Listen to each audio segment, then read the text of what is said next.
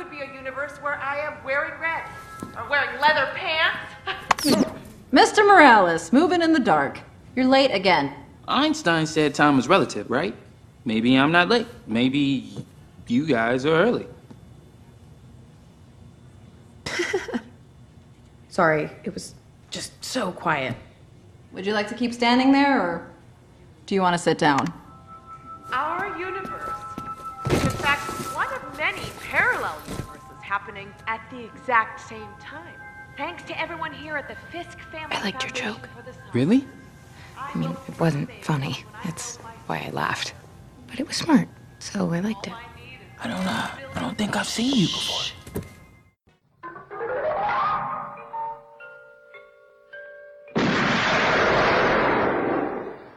Do you expect me to talk?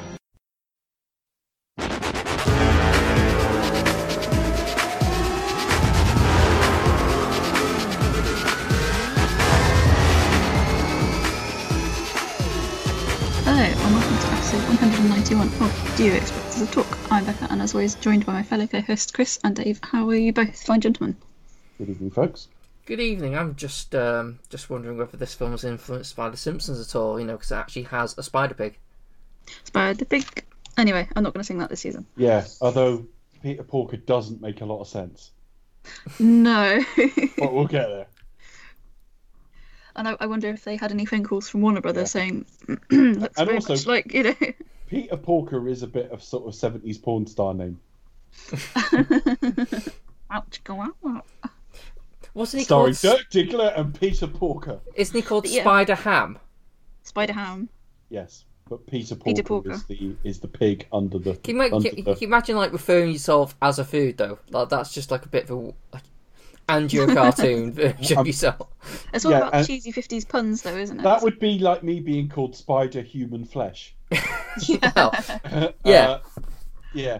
The other thing is, where does Spider come from at all in that name? But we'll come to it. Yeah, exactly. It's one of those things where if you look at that too closely, it loses all its magic. In So fact, it should you be- don't it just should- have, In fact, he should be called Pig. Yeah, sure. Because if That's not Spider-Man right. had I would been... say Peter Porker sounds more, it sounds more fun. But yeah, Pig is a bit. If Miles Morales had been bitten by a radioactive man, he'd have been Man. man. He's a man. Yeah.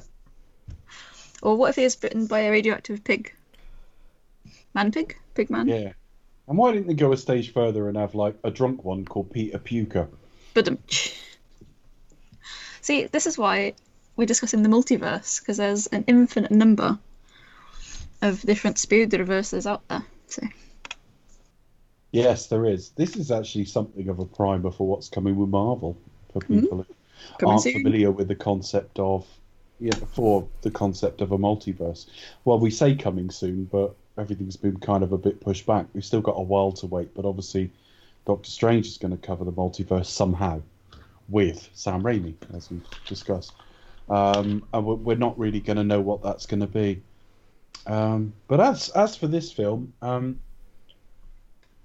I know when Spider-Man was sort of rebooted, both times he was rebooted, there was some conversation about it being Peter Parker again, and would it be worth doing another version? And Miles Morales has not been around that long. In fact, Spider-Man 2099 has actually been around longer. Miguel O'Hara, who we see towards the end. And it seemed to almost be a response, and I might have all my times mixed up here, but when they were going to reboot after Tobey Maguire, Donald Glover started making sounds about wanting to do it. I think he was half joking. And the next thing we know, they launched sort of a half African-American, half Latino, younger-looking boy as this character, Miles Morales, and I don't know if the two are linked. And then we heard there was going to be an animated one developed in concert with the live-action stuff. Originally, it was going to be like a multiverse and acknowledge being in the same universe, and then they rode back on that. And I can't say I was filled with excitement, because there hadn't been a decent Spider-Man film from Sony directly in, well, getting on for 13, 14 years by the time this came out, and certainly probably about 10 or 11 by the time it was announced. But then I heard we were going to have. Well, actually, we'll go on to the creatives in a minute, because the creatives, obviously, Becca can tell us what we're covering and who's in it, and who made it and all the rest of it. But yeah, the creatives sort of stoked a little bit of interest, but I think this film was a huge surprise generally. Becca, what are we covering tonight? Tonight we are reviewing Spider-Man Into the Spider-Verse, starring, among others, Shamik Moore, Hayley Steinfeld, Mahershala Ali, Jake Johnson, Chris Pine, Brian Tyree Henry, Lily Tomlin, Luna Lauren Velez, Zoe Kravitz, Kamiko Glenn, whose name I've misspelled, sorry, and Nicolas Cage, with original music by Daniel Pemberton, script by Phil Lord and Rodney Rothman, directed by Bob Persichetti, whose name I can't pronounce, Peter Ramsey and Rodney Rothman, and released in 2018 and 2019 if you're here in the UK. Can't wait. Coming soon. Coming soon. What? Coming soon. Several years ago. Yes. No, for the multiverse. I see what you mean. Yeah. Yeah, for the MCU multiverse. They certainly threw some talent at this. You got Phil Lord and Christopher Miller producing on it. Lego Movie fame. Yeah. Not fond of the Lego Movie, but. Well, I'm only joking. Don't worry. I'm only joking. It is a bit of a mess. It's a bit of a mess. It looks beautiful, but very flawed. But still lots of fun. I haven't seen the sequel, but I did always think Lego Movie was way overpraised. I didn't bother. For what I didn't bother with this. Lego Batman movies on the same sort of lines. For the creativity of the Lego Movie it is principally just like a huge advert for Lego, which I don't know why anyone's surprised about. I mean, I'm not picking an issue, but I don't think it's not like, that great. Yeah, it's actually really good for about half an hour. At a guess, I haven't seen it for a few years, but for argument's sake, the first half an hour or whatever, and then the plot starts falling apart, and then you find out it's because it's a kid's imagination, and I'm thinking that's almost like an inbuilt excuse to write kind of why an it's so absolute load fragmented. of shit. The best But it bit looks of good it, though. the best bit of it is Batman, and then they spin Batman off into his own film, and there's way too much Batman in that. So I don't. Yeah, Lego Batman film's quite good. It's a lot of fun. But they did the Jump Street films, which I liked anyway. And Phil Lord is writing on this as well. I don't know too much about the other creatives. Pascal, I think it's Pascal Pictures. That's Amy Pascal. So I don't think Amy Pascal's with Sony anymore. So No, I have a feeling this strikes me as part of her ex deal, in that, like, okay, I will go, but in association, in addition to my severance pay, I still want to be hands-on with Spider-Man or whatever. Yeah, she has creative control. I don't know anything about the directors, and I've been too lazy to look it up. I have a feeling this may have been either, I think certainly at least one of them, it's a debut. One of them, just glancing, did Rise of the Guardians, which also had Chris Pine in it, I believe. And I'm not sure about the other guy. The writer, obviously, one of the writers is Phil Lord, so we know him. And then you've got sort of music is Daniel Pemberton. You'll know his name, and you'll know him from a lot of sort of Ridley Scott stuff and a bit of Danny Boyle and stuff like that. Can't think of much of his stuff off the top of my head, but then I just look at the talent in the voice cast, and even down to quite minor roles, they've got quite a level of talent here. We just haven't made Lily Tomlin. I haven't seen Lily Tomlin in much for a while, but Mahershala Ali, around the time he's winning Oscars and stuff, Hayley Steinfeld. Chris Pine. Chris Pine, definitely. Liev Schreiber. Yeah, Liev Schreiber. I don't know how I left him out. Liev Schreiber. Oh my gosh. Small role for Zoe Kravitz. Yeah, Zoe Kravitz as well. And so on. Oscar Isaac. And Nick Cage as. And Nick Cage. Nick Cage as Spider-Man. Wow, there was a. He was typically crazy role, but forget the name. back in this There was a game back in the Xbox 360 era. I think it was called. I could look it up, but I'm not going to bother. I think it was something like Spider-Man Shattered Dimensions, and it had different versions of Spider-Man, including Spider-Man 2099, who, by the way, in the sting at the end of this film is voiced by Oscar Isaac. Mm-hmm. Miguel O'Hara is that Spider-Man. Miguel, named after Miguel Ferrer. Fun fact. Who passed away while we were recording one night. Oh, very sad. But we didn't do it. We didn't do it. But Spider-Man Noir was one of the playable characters in it. and I've always had a fondness for the look of the character. I mean, generally speaking, noirish is not in line with our Spider-Man, but actually having like a 1930s imprint of Marvel is pretty cool. It does look very cool, doesn't it? Yeah, it really does, and they've sort of animated him pretty faithfully, to be fair. So they got the look of it just down, haven't they? I think that's the build up to it. I think we were all a bit like, what's going to happen with this? They made it for 90 million, which was a decent sized budget, and it ended up taking a little under 400. And I believe there are sequels incoming. So we'll see. I'm not sure when they've been announced for. I'm just going to have a look to see if I can see when that is, because they've announced it, but I can't remember if they've announced a date. Yes, they have. April the 8th, 2022 was the original date announced, but it's now going back to October because of, obviously, COVID has pushed everything back. So we got a little over 2 years to wait for a sequel to this. So that's it in terms of build-up. Did you guys all sort of see it on release? I don't think you did, Chris. I seem to remember talking about this film on a summer review or something, and you hadn't seen it, or somewhere and you hadn't seen it. Yeah, I hadn't seen it till like it was on streaming somewhere. I'm pretty sure of it. So I've only seen it the once since. But no, I didn't see it on release. I think it's because with being like a busy time of because this was December time, wasn't it? Yeah. I think with not putting too much personal life, but uni, and also you got like other like huge films. I think Aquaman was around the same sort of time. Yes. So I think I tend to just sort of went and saw that, and then I just never got round to it. It was one of those things. Apparently, the sequel's going to have Japanese Spider-Man in it. There is a Japanese live-action Spider-Man series. It's kind of funny. There is amazing. It was kind of around the same time as the Nicholas Hammond one, and apparently it's going to be in the sequel. But we'll have to see. Cannot wait.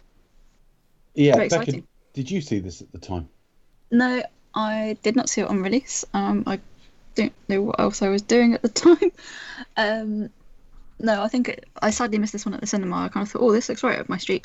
Animation cartoons, or they're 100%. Plus the look of this film did look incredible. Very often with these kind of films, this is going to sound really, really cheesy, but I feel this film is actually true. I often say it was like, the comic book come to life on the screen, it leaps off the screen. This film is 100% that all over. Sadly, I didn't get a chance to see this one at the cinema. It passed me by. So I saw it for the first time for reviewing this film. For all its flaws, loved it 100%. I just completely fallen in love with the look of this film, and the sort of the cel-shaded 3D style as well. Although there are some problems with the 3D animation. They obviously don't really work well on a non-3D screen, sadly, non-3D TV. But yeah, I missed this one at the cinema, but thankfully got to see it on the home release. In really all enjoyed honesty, I saw it theatrically, and I thought there was something wrong with the fucking projector. Oh no, really? Did you see it 3D or No, I saw it 2D, but it looked like they'd accidentally put on like a 3D version. Yeah.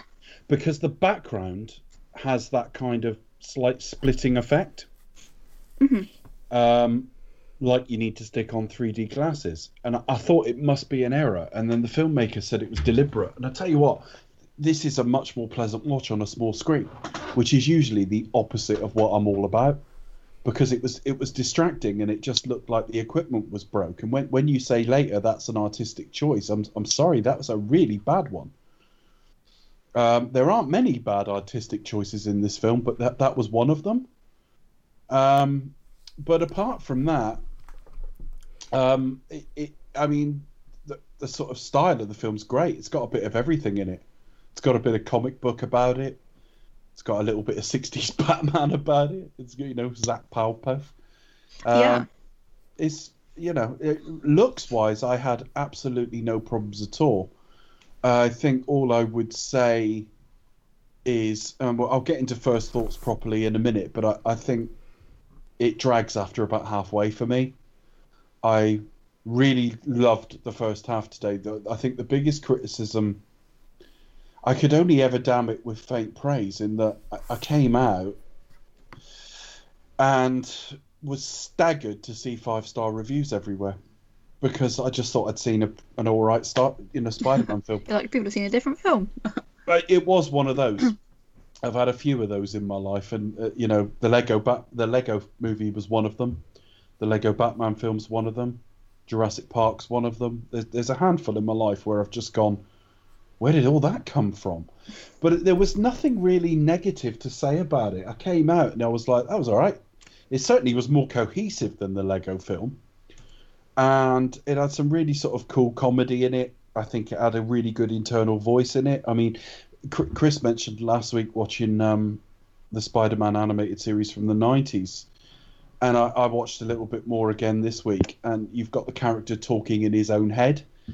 And it's done so much better here on the big screen with proper writers. But it was a bit unfocused, and it was a bit too long, and it was a bit too knowing, and the action in the second half I didn't really care. I hated the design of the Wilson Fisk. I thought that making him that big was utterly fucking ridiculous and distancing. And I kind of knew the plot about the multiverse was to get his wife back, but I kind of lost the plot on the whole sort of USB thing. And I just came out going, I'd love to watch more of those. I think that's proven to me Sony can do something with the character, because Sony had been disappointing for so long. But like anything else with studios, firstly, there's a turnover of executives, but secondly, it is about who you hired. They decided what they wanted it to be and hired the right people to deliver it. I think I've got the feeling there's probably less pressure on this than, say, like a live action one as well. There's that as well. It's got a bit of a sort of Elseworlds thing to it anyway, and literally speaking, because it is kind of an alternate dimensions and so on. And this is definitely Miles' Earth is not our Earth. You can see when we get to Times Square later on. We'll talk about some of that in a minute, because there's so many little visual things to pick up. Oh god, yeah, literally, it's one of those films. There's so many Easter eggs. Like you have to. It really does work on like multiple viewings. Like every scene you pause. There's so much. Like there's lots of references to Shaun of the Dead. I spotted so many different like horror films, so many different other animated cartoon series, Marvel and otherwise. Interesting. Yeah, it was a wasn't it a zombie version of Shaun of the Dead? No, not a zombie version. What was it again? I forget what it was now. I noticed a zombie version of Shaun of the Dead. No, that is What's that then? No, I realised what I just said. It's like I'll tell you what it is. It's from Dust Till Shaun. Dust Till Shaun, that was it.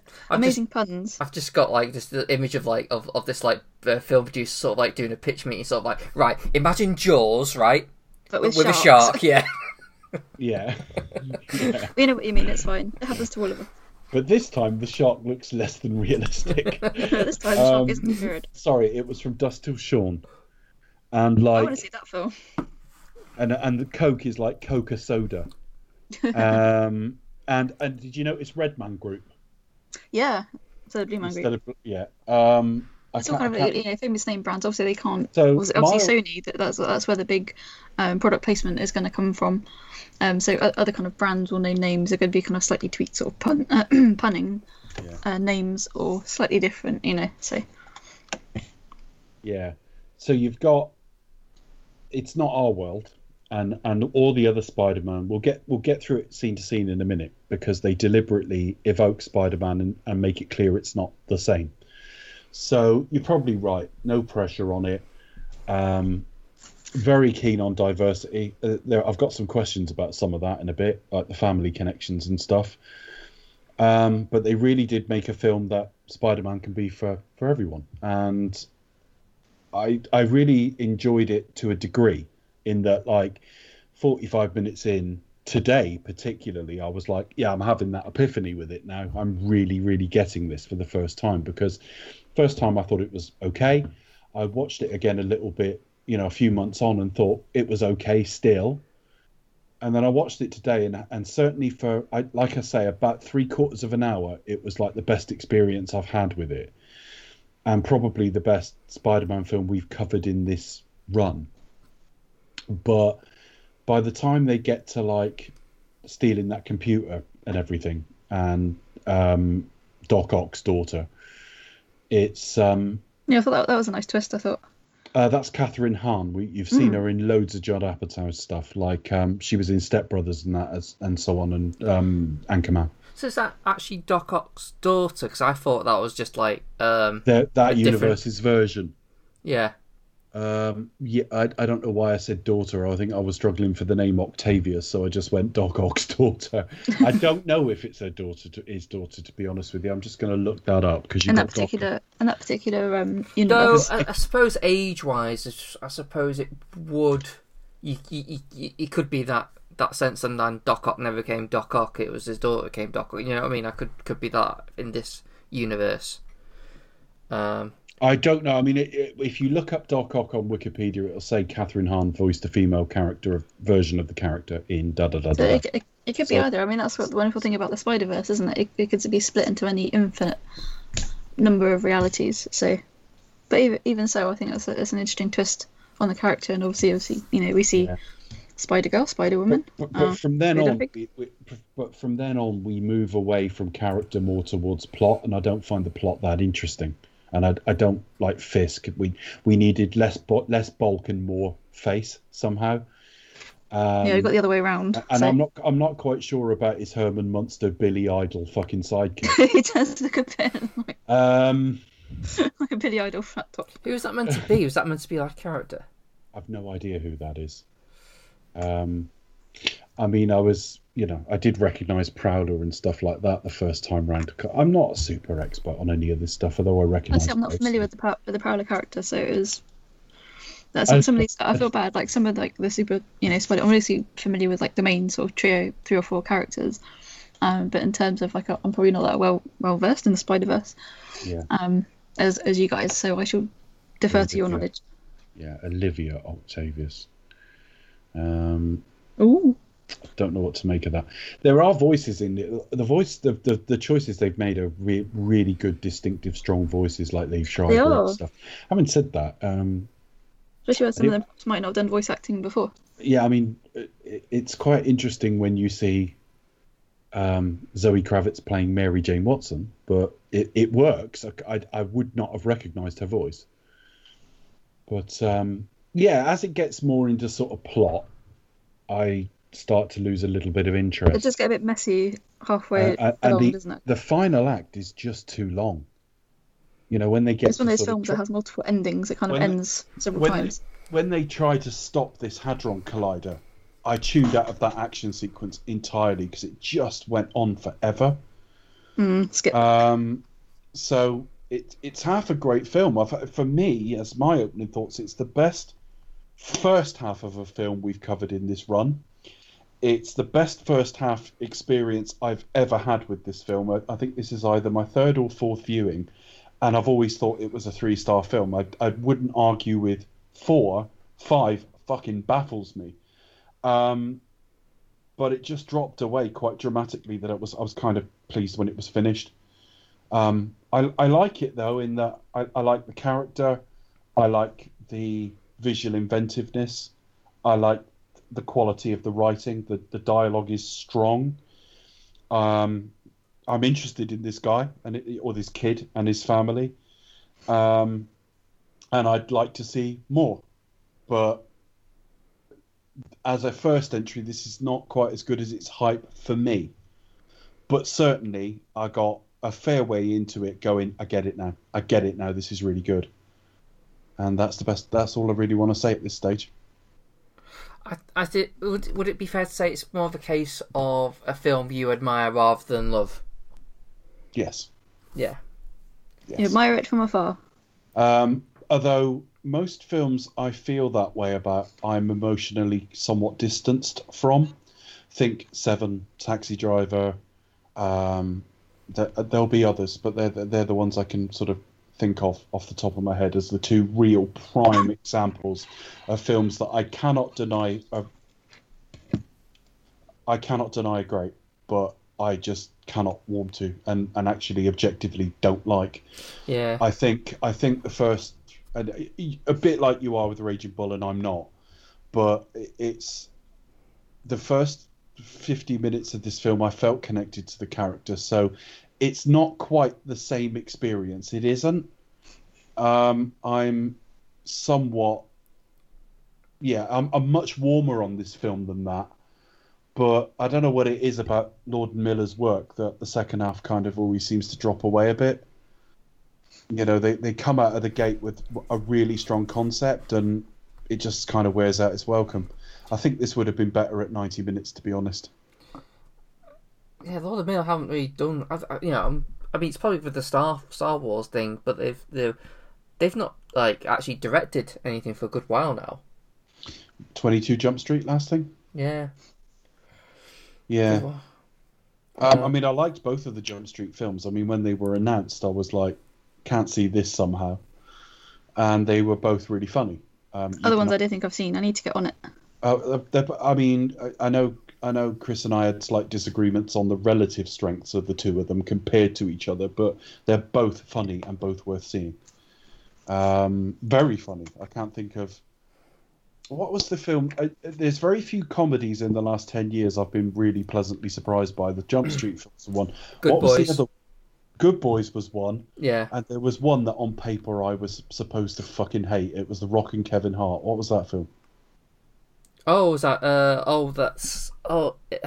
Central Intelligence. Yeah, I could not believe I was laughing quite heartily at most of that. Yeah. That was a pleasant surprise as well. So no, I'm a lot warmer on this film than the films I traditionally feel that way about. But I just don't think I'll ever love it in the way that the sort of general public love it. I just think it's half of a really great film. Becca, what do you think? I feel a bit deflated actually. Why? Have I just taken the air out of your sails? No. No, I'm just because I ate recently, so I'm a little bit like, oh, after I've had a big meal, so I just feel a bit deflated. Oh.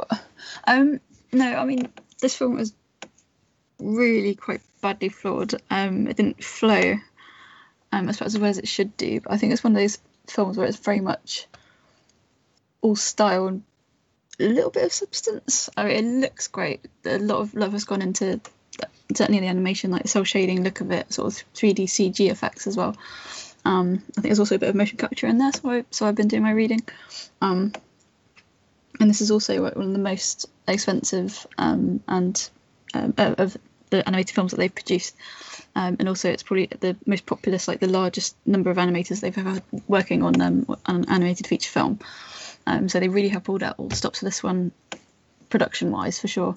And all the money is kind of on the screen. I mean, some of the script elements are quite interesting. I would agree with you about the villain character. He kind of does have quite a scary, what's the word, kind of dominating look about him, but then obviously he's meant to, but he does look, just look like a giant circle, essentially. I suppose meant to be quite intimidating is the word I was looking for. They haven't exaggerated the dimensions of anyone else.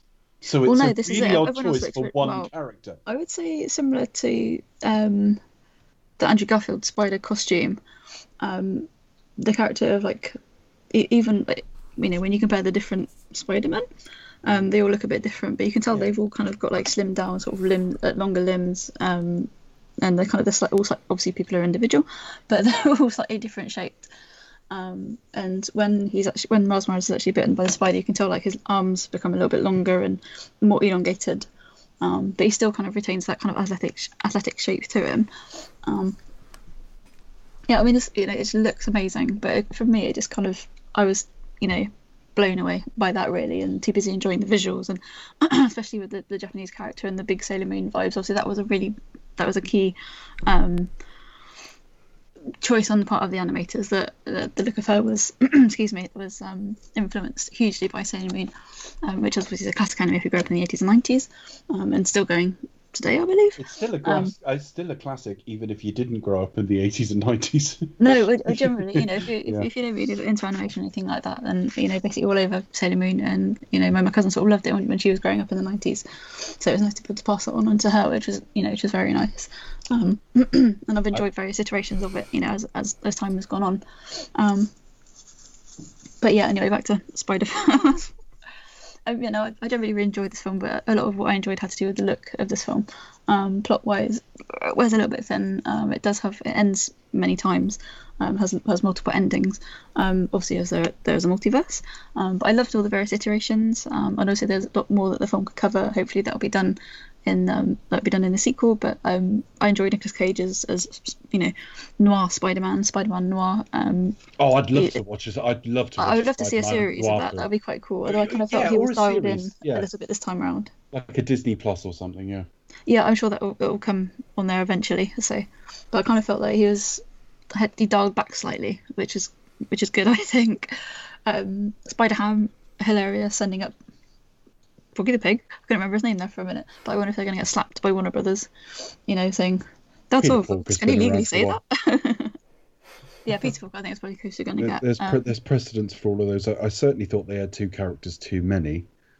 Because I think it's quite busy as well. It was the amazing visuals. They tried to pack quite a lot in. Japanese one is it's all a bit much. It's a bit much. It's like, how many characters can we cram in? I like the 2 versions of Peter Parker and Spider-Gwen and Spider-Man Noir, and maybe you got to throw more in for the sort of concept of what you're doing. But of course, it just gets a bit unfocused towards that. It does get a little bit busy, but it's fun to see, and it's interesting to see all these different styles and that as well. And then when, as you say, Dave, as we have Spider-Man from the Japanese, I can't remember the name of the series, but never mind. But from the 70s, that'll be quite interesting again. Yeah, in the next one, yeah. Sentai, that was it. Sorry about that. My credibility is going down. That's right. But yeah, when we see I suspect Miguel O'Hara will be back as well. You wouldn't just get Oscar Isaac in to do 1 minute and that's it. That's it. He's got his sort of line in it, and he keeps his hand in it definitely. But yeah, everything about this film has to do with the look and the style and how they made it as well. Plot wise, it's okay. I would say animation 5 out of 5. Plot wise 3 out of 5. I'd go along with that. And the character work somewhere in between. I quite like the character work from the main characters. Yeah, definitely. I mean, as I say, I'm not sort of familiar. Obviously, they kind of chimed in when the Spider-Man mantle was passed over to Miles Morales and that kind of stuff. So I wonder how, would you say it's, being a fan of the comics, would you say it's kind of fairly faithful? I've read very little Miles Morales. I do know that it's relatively faithful, though, in terms of some of the costuming has varied. I mean, that color palette and logo and stuff is sort of right. But obviously it takes a while to get to that in this. It's a little different, but broadly speaking, the familial ties and his ethnic mix is correct. The skills are correct. He doesn't have the exact same skill set as Peter Parker, but it's broadly similar. As for when he was bitten, I've no idea. I don't think I've read that. I don't think I've... Yeah, I mean, obviously he was bitten by a spider, but whether it was sort of tagging some wall, I don't know. So I can only comment to a limited degree, but actually a quick Wikipedia search would sort it out. You could just have a quick look, and I'm sure it would say this is what happened, then this, and he found he had these powers. But yeah, subtly different from Peter Parker, but could do more or less the same stuff. Yeah, I'm just reading it here. Yeah, something to do with someone at Oscorp. Using Peter Parker's blood steals a formula to process one of the spiders created by Marcus crawls into the Prowler's duffel bag. Yeah, so it's kind of basically sort of similar because Prowler is as well the uncle. Yeah. And as you can see, if you're looking at Wikipedia, that artwork there in the top right hand corner you can see how that differs from what you see in the film, but it's broadly the same spirit. I've always liked that look for Spider-Man. I wouldn't want to see it on Peter Parker because Peter Parker's look has been too established. But as a variant, that would be absolutely fine. Yeah, I think Peter. The Peter Parker suit that suits Peter Parker. This suit suits Miles. Yeah, it does. So it's more of a reflective of them as characters. Though, what would you say is the main difference between the two, though? Broadly, in terms of Peter Parker and Miles Morales. I don't think he's quite.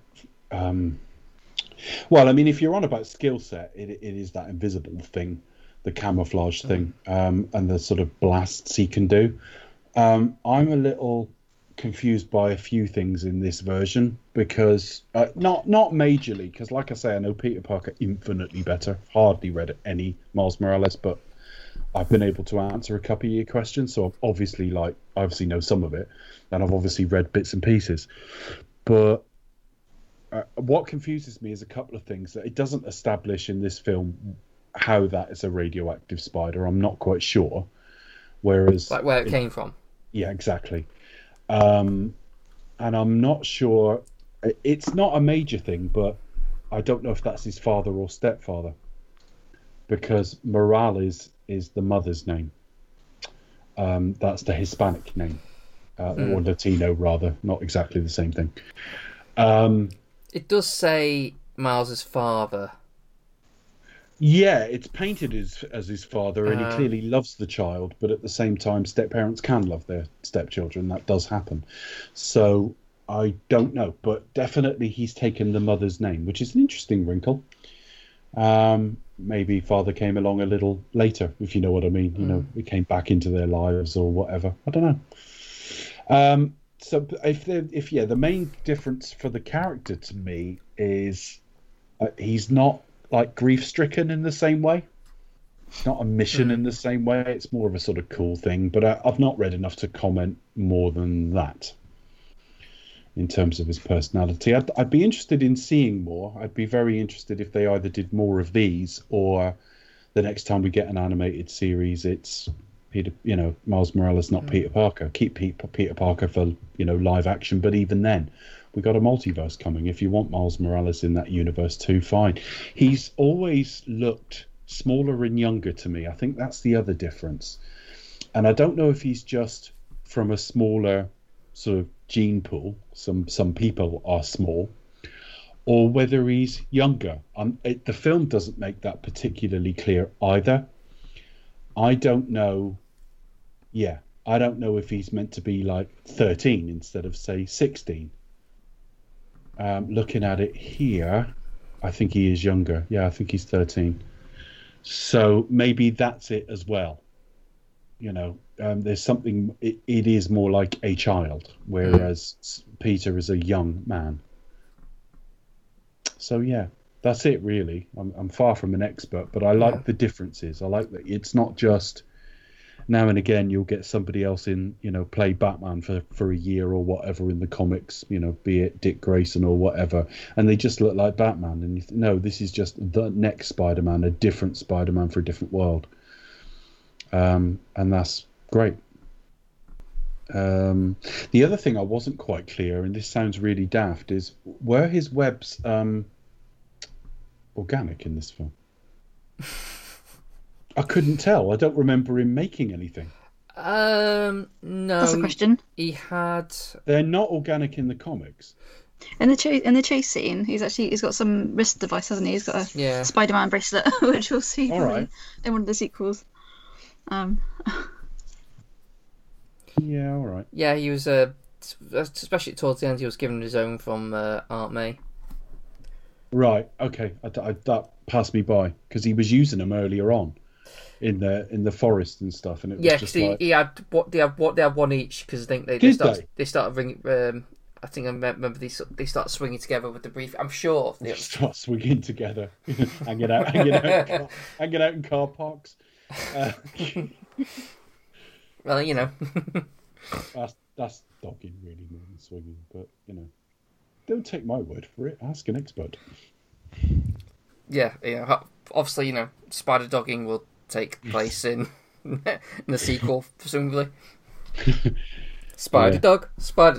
I was bitten by a radioactive swigger, and now I'm. Yeah. Okay, Chris. Sorry, on to you. What did you think? Yeah, I'm kind of like similar as everyone else really. When I first saw it, this came on in the clip at the end of Venom, and I wasn't too sure about it because the animation just seemed a bit too much. Like too busy. Too busy. Like I appreciate the different, the attempt to be different and like be creative, but I was like, I don't think I could watch a feature length of this. This just looks like just way too much. Sort of might even give me a headache. So it might be that put me off as well. Initially on release. At home, I can only speak on home. I didn't have a problem, though. I do think sometimes, especially when you get towards the end, the animation is allowed to go all out, and it can get a little bit lost and confusing because you just basically sort of just swamped with the sea of colour. I quite agree. I think that's half the reason I tuned out, Chris, because I was just like, it's not like I couldn't look at it. It's not like Quantum of Solace on the big screen where I was almost getting fucking dizzy. But it was definitely like you start looking away a bit, and it, as much as it's not, I can't look at it, or even a conscious thought of I don't want to look at it. The fact I've tuned out tells me I probably was finding it a bit excessive. But I think one of the issues with it, though, is I think it's like you lose your place in that universe. Like, you're not entirely sure where the characters are because you have no grasp of where they are in the room. So, do you know what I mean? And I don't know whether that's like it was intentional, what they were going for, or whether the characters meant to be feeling that way because of all this kind of shit that's going on. But I think that also helps. You kind of think, oh, there's some light. I'm guessing that's where they need to be. Do you know what I mean? It's just a bit. Yeah, and I it's all a bit nebulous. I mean, you can explain it to me, I'm sure, a bit like the web shooters. I've missed something or not really concentrated or something in places. But I also know that around the sort of 1:30, 1:35 mark, I kept looking at the sort of timer on the machine because I was like, this just feels like it should be ending now. I don't want to slate this film. I didn't not enjoy it. It's just people talk about it like it's flawless, and it's kind of not. But yeah, but they did very well. I think they did really well with the characters, given it is animation, given it is kind of a variant Spider-Man. And whilst diversity in parts of the world, there'll be people who prefer this Spider-Man. Miles Morales generally, just as all incarnations have got their favourites. But because in pop culture Peter Parker is Spider-Man, this is a variant. This is kind of a little, the fact they put it in animation as well, it's something you could almost go and see as a little palate cleanser. So the fact they made me care to some degree about this kid was quite impressive. Yeah, I mean, they do really well, especially with the Peter B. Parker. Yeah. I don't know what the B stands for. Maybe rather than A. I don't know. But yeah, the characterization in terms of like how that all comes together, especially in terms of sort of like just letting your instincts go and just trusting oneself. That that does relate quite well, especially towards the end. And I think that's probably where the central heart of the film is really it gets along with that. In terms of it works as a really good origin story for Miles Morales. You kind of see the overlap. I mean, yes, he's Peter Parker. He hasn't quite got the tragic backstory of Peter Parker, but then he has a similar sort of thing. His uncle's basically like Uncle Ben, even though it's different. Yeah, and he's already got his powers by then as well. Yeah. So it's all a little different, but it needed to be. You can't just have, you can't just have like Uncle Steve and it's the same story. Yeah. It's got to be, it's got to be, Uncle. I was living with Uncle Steve and Aunt Betty, and it's the same story. Yeah. It's got to be something different. It does a really good job with that. I just think the least favourite part of the film is when the last, forgetting Spider-Man Noir because I just love the design of him, when the last 3 Spider variants arrive, and then we go it suddenly from then I'm less interested and it feels too full, and it goes towards the plot which I don't really care about. I'm interested in the first 45 minutes, so I'm interested in Miles and Peter B. Parker. Mm-hmm. That's what I would say. Do you think it's a bit? Do you guys think it's probably a bit too knowing of itself? I mean, when you have like a cartoon pig in it, I mean, no, it's a cartoon anyway, but it's got a cartoon pig. It's sort of that says all the kind of like break like the fourth walls. Like, you got a problem with cartoons, huh? You know, that kind of thing.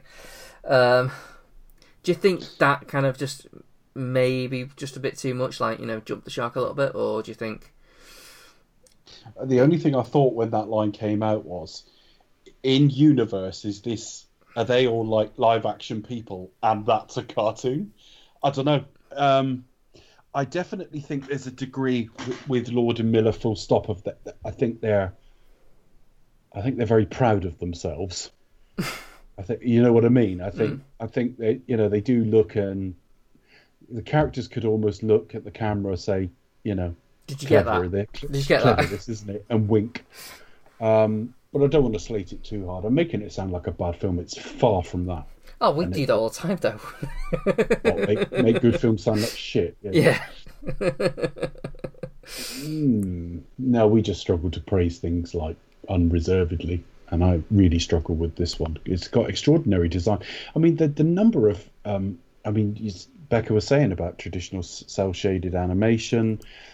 You've got, you know, comic book panels. You've got that internal voice. Even the font they use in it is what you see in not the speech bubbles, but the little sort of thought bubbles. There's even when he was sweating in front of Gwen, it looks a bit like Archer. So there's loads of there's just so much. This is bursting with ideas, and that's great. But anytime they do anything plot, I don't care. You know, I was quite happy with the 2 hours of the character work. But again, all these films, when they do origins, they have to cram in some superhero fucking plot, and I don't care. Here's a thought though. Like, so this is like alternate universe. So obviously, yeah, you have the Spider-Man in this universe. He ends up dying, and then presumably Miles Morales takes over, right? But the other Peter B. Parker character, is he the Spider-Man that we know, but later on? None of them are. All right. It depends what you mean by the Spider-Man we know. None of that is made completely clear. Yeah. Chris Pine can't be, because again, we're in, you know, From Dusk Till Dawn universe and Coca Soda and stuff like that. So this is definitely a variant. It can't be Peter B. Parker, I think. I'm not sure. I think he might be in universe the wrong. Definitely Chris Pine. When they show, what they did say is when they showed, because originally it was announced as it was going to be part of our world, sort of. You know, there'd be variants, but our Spider-Man would be there somewhere. And they rode back from that. And what they decided to do, certainly you see it with Chris Pine's version at the start, is they show us scenes that look like stuff we've seen, but are just different enough to show you it's not the same. So he's dancing like a twat, but he's doing it in the Spider-Man outfit, not dressed as a Peter Parker. You got him kissing upside down, but it's not him that's upside down, it's her. There's just variations on each of them that I'm not sure if we can identify which of them is ours, if any. Yeah. Yeah. Peter Parker I will have issues with, because he's barely in it enough to like make any impression at all. There's a credit sequence visual gag with him that I quite like, and that's it. Just too busy, but like 50 really great minutes. Probably. I don't know. Didn't remember the time check on when I started. It started to lose me. Shall we discuss this film sequentially, folks? Yes, go on. So where do we start? We start with Peter Parker, Chris Pine. That's it. Yes, yeah. So it's almost like similar to the Raimi films, isn't it? I am Peter Parker. This is my story. Except they didn't get Zooey Deschanel to voice it. Yeah. His own. This version of Spider-Man is 26. So he's been Spider-Man for, I think he says, 10 years. So obviously Peter Parker beaten at 16, we believe. I think that varies very slightly in retelling, but it's 16 here. And he's now at the point that he's with Mary Jane and happy, and he's spun off into comics and serials and a Christmas album, a song from which plays over the end credits. And that appears to be Chris Pine's voice. It sounds like it. We've got the emo dance and all the rest of it. He's just announcing himself. I'm Spider-Man. I've been doing this for 10 years. I've saved the world multiple times, and New York loves me. That's it, really. And then I think we cut to Miles. Miles has got like a scholarship to a boarding school. Yes. So he's kind of embarrassed with his... So he's getting driven by his dad. He's a cop. He's a cop. And he's kind of embarrassed to be there. Feels like doesn't belong. And it's just kind of one of those, like, sort of like the fish out of water. Rather be like, with the cool kids. Partly with influence from his uncle, who we say is like kind of estranged from his father. Kind of estranged brothers. Yeah, he just goes round to see him and stuff, and he's like cooler than his dad, sort of thing. Who's like a very sort of by the book cop. Yeah, but there's love throughout the family. It's not like he doesn't like any of them. He's just very comfortable around his uncle. What's his uncle's name? Aaron. That's it. Mahershala Ali. Obviously, couple of time Oscar winner. None of the voices massively stand out that you instantly recognise them, but when you look them up, you're like, oh, Chris Pine, you do. Chris Pine is Chris Pine. But some of them I had to look up. There's no doubt. And yeah, so he goes to school. He's gets embarrassed by what Dad does, like he's announcing that you gotta say I love you. Yeah, he says it over the fucking thing in the car, the loud hailer. Which I'm not too sure whether that's knowing enough. Part of me thinks that's deliberate, like deliberately embarrassing him. I think it's deliberate. I think it's totally deliberate. But it's a bit of fun, which tells you, they all love each other, really. I don't think he would do it to hurt his son. Yeah. So he's just trying to adjust to this place. Obviously, he's in a boarding school, which, not judging anyone who was sent to boarding school or any parents who sent their kids to boarding school, but I always find that a bit of a mixed message. Do you know what I mean? Like, there's so much love in our family, we're going to send you away. I've never. It's like, yeah, you can go and sleep there. Fuck that, I can bang your mum as noisy as I want now. It's great. Well, I suppose it's almost like similar to like when you get to like what age was it, 16 or 18? It's like, that's it, you're out. Yeah. Get a job. I'm 13. Get a job anyway. That is actually, I suppose, consistent with what years you change schools and all the rest of it and move on to high school and all that. It's all a different system in the United States. Concept of junior high, we don't have that here. High school from here is like 18 to 11. Sorry, other way round, 11 to 18. You don't get younger while you're doing it. God, I had hairy balls when I joined this school. What's happened? Well, he does go through puberty, so it's okay. Yeah, he's awkward in kind of a likable way. He's all right, isn't he? So he's got his eye on like Gwen Stacy, who we don't know is Gwen. Looks a little bit like the Emma Stone version, sort of. Shorter hair. So we just sort of see him at the school and sneaking out to hang out with his uncle and all that sort of thing. It's fairly efficient early on, because don't we go straight to the sort of graffiti? Yeah. So he's established that his uncle who's a bit of a rebel, and then goes down to this underground subway, and they start spray painting, being more artistic. We see now it's never really explained where the spider comes from, but it's kind of insinuates, given the way it fizzes in and out, that it's probably come from another universe. I never really thought of that, because he hasn't done the experiment yet. Wilson Fisk, so I don't know. Well, yeah, I don't even know if that's. Oh no, Gwen is there. No, Gwen gets there earlier. All right, yes, okay, fair enough. But how? I mean, I don't know. I mean, it would have been like maybe tests or something like that, and then I'm wondering if it is just inconsistent plotting. I'm not going to ding on it too hard, but I'm not sure. It does strike me that theoretically none of this should have happened yet, but okay. Doesn't matter. He's bitten by a spider. And that's it, isn't it, really? We see a sort of a representation of it going into his blood. Mm-hmm. And then he just knocks it off his hand. Yeah. And heads back. And he wakes up.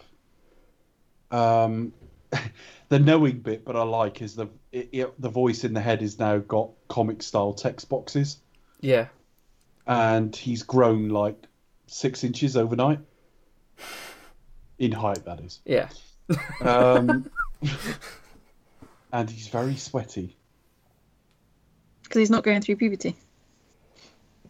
See, all that's funny, where he just says to Gwen, "Oh, it's just puberty." Just normal teenage things. And when the school sort of guard catches up with him and says, "I know you stuck out last night," and Morales, and he says, "Yeah, right, act ignorant or something," and he goes, "Who's Morales?" Not that ignorant. Who's that? Yeah, the inner voice in this is really good. So yeah, he's fairly artistic. He's now I quite like his inner monologue. It's funny. He goes to touch her on the shoulder and give it the hey, which he was talking about with his uncle, like Hey, shoulder touch.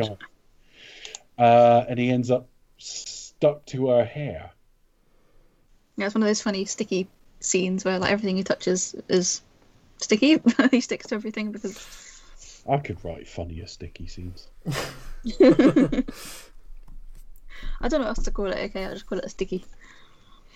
Well, it is. But yeah, she ends up having to have her hair. Garfield didn't have this trouble, did he?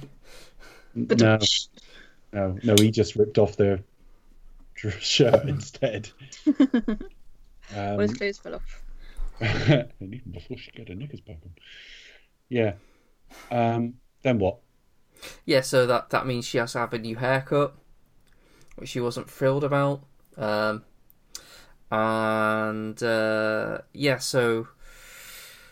he's now running away from the guard down the street and able to leap over a car and things like that. And then he goes down to the tunnel to see the spider that bit him, and it starts glitching. Yes, you're absolutely right. I don't think it makes sense, but it is part of the theme of the film. It's not the first crack that something isn't 100%. Yeah. And then I think we meet Peter Parker again, don't we? Or Spider-Man. Yes, because this is where the station is kind of where this super collider is been built. It makes sense, and it will be tests. You're right. It probably does hang together, but there are bits. There's enough in this film that you go, "What's that bit? Oh, is it that? Probably. Okay." Yeah. And this is where Kingpin is trying to have access to another parallel universe to bring back his wife and son. To steal his wife and son from another Kingpin, possibly. I don't know. Silly question: does he belong from a different comic strip? Kingpin. Wilson Fisk Kingpin started as a Spider-Man villain. He did over time you see him much more associated with Daredevil. That's where I've seen it before. But no, it's consistent. He started off as a Spider-Man. Oh yeah, no, of course it is. Yeah, same universe. He's probably he's in the same area, isn't he? Same sort of thing. Yeah, because Spider-Man and Daredevil from that series. So yeah, they're both sort of queens. I was like, have you seen him before? Oh yeah, Daredevil. It makes sense. Same thing, same universe. It makes sense because you got this main mobster guy who controls everything. So it doesn't have superpowers, and Matt Murdock. Well, he's got heightened senses, but that's about it. They're supernaturally heightened senses, but if you shot him, he'd bleed. Do you know what I mean? So, I would have seen him before. Daredevil, he was played by Vincent D'Onofrio in the TV series. He was played by the late Michael Clark. Yeah. Duncan, was he called? In the Affleck film. And the dimensions of Michael Clark Duncan were perfect for the character because he's really tall and imposing. Well, he had another worldly side to him. He was massive, and when he fought Affleck at the end, the size differential was enormous. I think if you'd animated that and just exaggerated it a fraction, that would have been enough. I really can't stress enough how little I like the design of Wilson Fisk here. But yeah, it literally stick out like a sore thumb. I mean, Fisk is meant to be just like, he's meant to be like big, but also just really sort of abnormally strong as well, isn't he? He's just meant to be just a brick of a man. Yes, yeah, absolutely, and he is here, but he's like several bricks of a man. Many bricks. He's more of a supporting wall of a man. I keep trying to think what it reminded me of. The buttress. It's reminding me of something like of a character or an animation of some sort, and I'm struggling to think of it. But just like these basically just two big circles, like one massive circle and then like a small one for the head. That's pretty much concentric circle character. Yeah. Well, I'll stop going on about. I'll stop going on about it now. To be honest with you, in as much as I've registered my complaint about the design of the character, but that is the design of the character. There is, I mean, if you go and watch the Netflix Daredevil series, there is a bit of him like very loyal to the ones he loves and things like that, and quite soft-hearted under it all. So it's not wildly inconsistent.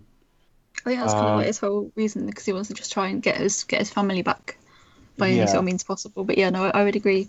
I think out of all the characters, this is probably the one that's been poorly realised, I think. But all the other design characters, I think, that look amazing.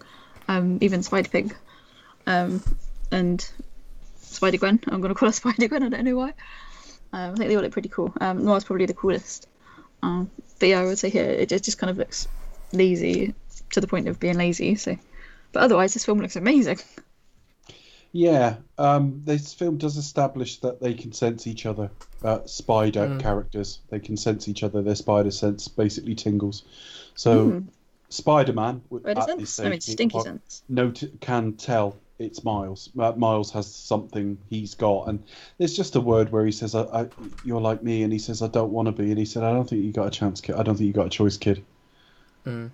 They did say something about this wanting to be as close to like a peak and perfect Spider-Man as you could get. So years of experience, very kind, very warm, kind of funny, lots of quipping while he's fighting. This Green Goblin is from a different dimension because this Green Goblin's enormous. Yeah, he looks a bit mutated. Well, yeah, he's basically just a big sort of monster, really, isn't he? It's kind of like... I thought he was more like the lizard rather than Goblin. Yeah, exactly. That's what I was about to say. It's not the lizard, but it evokes... No, it does look a little bit like lizard. Yeah. And Spider-Man is trying to stop whatever this is, Hadron Collider, opening up the multiverse again. After this, we're told if it happens again, it'll destroy the world or something. It's like, but we've already got elements of other universes. It's not that clear. But he's basically killed, isn't he, Spider-Man, during this? Yes, because because Prowler's there, and he ends up sort of like basically getting in between the blasts, and it kind of explodes. So he's wounded. Yeah. He sort of gives Miles the USB or chip and tells him to sort of keep it safe or what's he do? He gives him instructions, really, sort of like. I'm not really sure what the whole USB is about anyway, and I hold my hand up and say it's been a lack of concentration on the plot elements, because there's nothing. I think it's probably a bit. It seems to me like it's a little bit of a like a ruse, or a bit like a, what's the Hitchcock word for it? Like a MacGuffin, I think. It's something that you want to pay attention to, but the police really, But it is still a bit.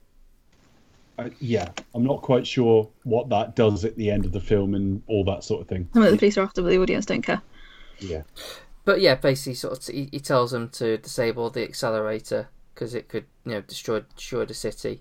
And then with that, Kingpin comes along and just kills Spider-Man. Yeah. So that's kind of that for this bit. And Do we? I don't know where we go from here. I know he's kind of a bit upset by it. He goes home, doesn't he? He's chased by Prowler. Yeah. He ends up at home. Yeah. And his father, lets him stay there that night, but he asks his father about, do you hate Spider-Man and stuff like that, and then they see it on the news. He's just been traumatized by the fact he was there. And then kind of there's a bit of sort of citywide mourning, isn't there? Yeah. Including speeches by Mary Jane and stuff, a eulogy and which she does say is like, he's always believed anyone could be Spider-Man. It's about yeah, that wouldn't really work though, would it? I think he said anyone could be Spider. In terms of like, it's like if it wasn't him, it could have been someone else. Do you know what I mean? I think it's that. Yeah, no, I think I sort of get what you mean. And then the speeches, and again, that's quite a funny little line because she said it's up to us now or something, and he says up to me, and it's like, dude, I don't think they mean you. It's it's kind of a metaphor, I think. We get the Stan Lee cameo. He's bought like a home Spider-Man outfit. He appears many times in this film, which I'll tell you about. I really like that guy. Yeah, I'm gonna miss him. Was that before he? I forget when did he die, Stan Lee? He died late, sort of November 18, somewhere. Yeah, I think it's like during this film's production. So it was after this film. So shortly after. Yeah, so this is just after it got released. So this cameo would have like really hit home, really. Actually, yeah, it would have been like last sort of cameo, really. Would have been one of the last. Because he would have said. We see a little Steve Ditko as well. Because he would have turned up and gone, I'm really gonna miss that guy, that kind of thing. The film is dedicated to him and Ditko anyway. It's a really nice quote. So he's inspired. He wants to be Spider-Man. Again, another funny bit where he goes up on the roof, and you think you're going to get a redux of the Maguire film where he swings across, and the next thing you see him running back down the stairs. Try a slightly shorter place. Yeah. And he goes to Peter's grave. And basically a guy comes up behind him, and it turns out to be an older Peter Parker. And again, every time we get introduced to a new one, we get them narrating a bit of their backstory, including a comic book cover. This Spider-Man's 38. He's been Spider-Man for 22 years, and he's divorced. He's made a load of bad investments. He's got dark hair. Different voice, very similar look, except he's just paunchier and a little bit broken down by life, a bit depressed. Yeah. And they all describe the sort of multiverse opening and being dragged into it. So it's not a merging of the world; they're all being dragged into Peter's world. Miles's world. Yeah. Yeah, because that's the bit where you have the whole sequence of him dragging unconscious Peter Parker across the city. Yeah, well, he just sort of shocks him, doesn't he? Yeah. Knocks him out. He's just scared, and he ties him up to kind of like a hanging punch bag, I think. And they basically talk about the sort of multiverse theory. And he gives him the USB, and they sort of go to look for another one. Yeah, because that one broke when he tried to practice in swinging. Yeah, I don't know what it would have done. I don't know if it just shut something down. Probably like an access key or something. Yeah, that or some code that undoes something. But they go to the labs where the sort of data's being kept out of the city. They actually get a bus.